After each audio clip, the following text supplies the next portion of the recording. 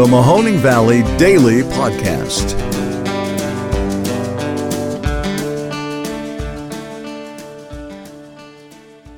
Hello, everybody, and welcome to today's episode of the Mahoning Valley Daily Podcast.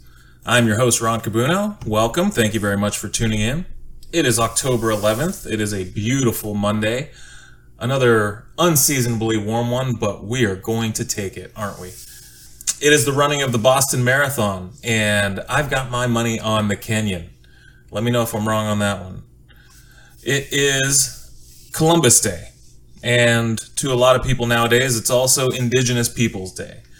I'm just going to say that the naming of that holiday is a little fraught with historical inaccuracies, so if you want to celebrate Italian heritage, by all means, but let's be real and honest about what that homeboy Columbus did, and especially from the point of view of Indigenous people, what he set the course for the next few hundred years and where they ended up today. So please keep all perspectives in mind whenever you hear some opposition to the Columbus Day holiday.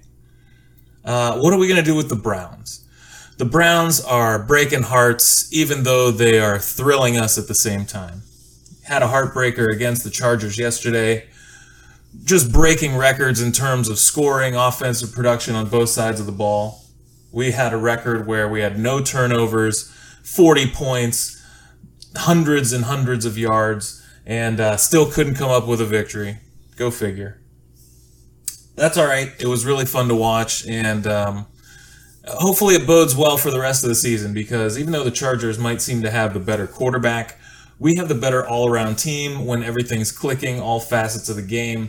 I know Jadeveon Clowney was sitting on the sidelines really chomping at the bit to get in there. He could have really helped us out. Pressure in the pass. But I digress. Ohio State knocked off soup cans, a lot to a little. Whatever, that's great. But their biggest test will be coming later in the season. I went to a really, really cool event at the Fellows Riverside Gardens this weekend. It was the Pumpkin Walk. If you guys haven't been to this thing and you have kids, you are missing out. It had to be thousands of pumpkins lining and connecting all the aspects of Fellows Riverside's gardens with jack-o'-lanterns lit up at night with live music. I don't know if it was a total package band, but it was their white impersonators. That's all I'm going to say. They were rocking it out with some soul and some funk and giving everybody a spooky time. The fountain was lit up green, and there was a lot of lights going on. I couldn't believe how amazing the entire place looked.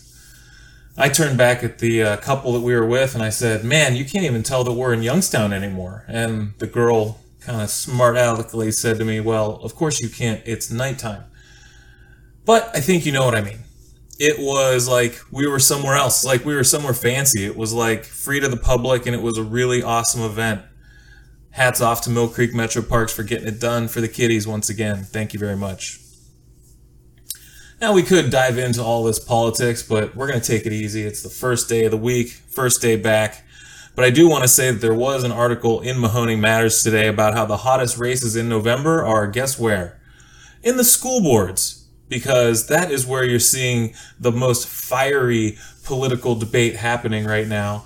And that's where the dissemination of national politics is being writ just blatantly in people's presentations to one another.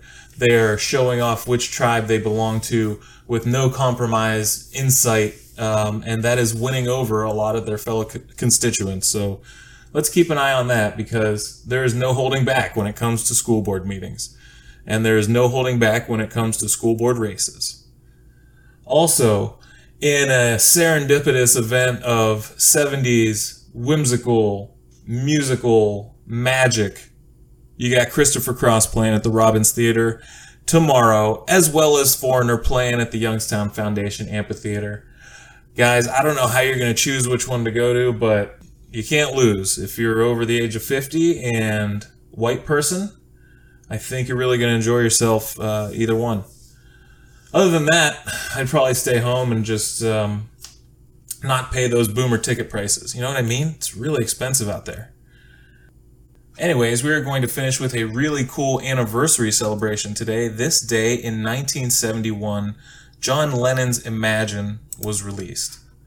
Now, if you want to think about how humanity can come together and what mankind would look like if we were all able to trust one another, to be kind to one another. So if there's enough trust going around, then you're able to, let your guard down, be yourself, be happy, and feel free to give love and kindness to someone else and not feel vulnerable that they're not going to reciprocate or that they might have ill intentions. Just read or listen to the lyrics from John Lennon's Imagine and sit with that for a moment and understand what real peace could look like.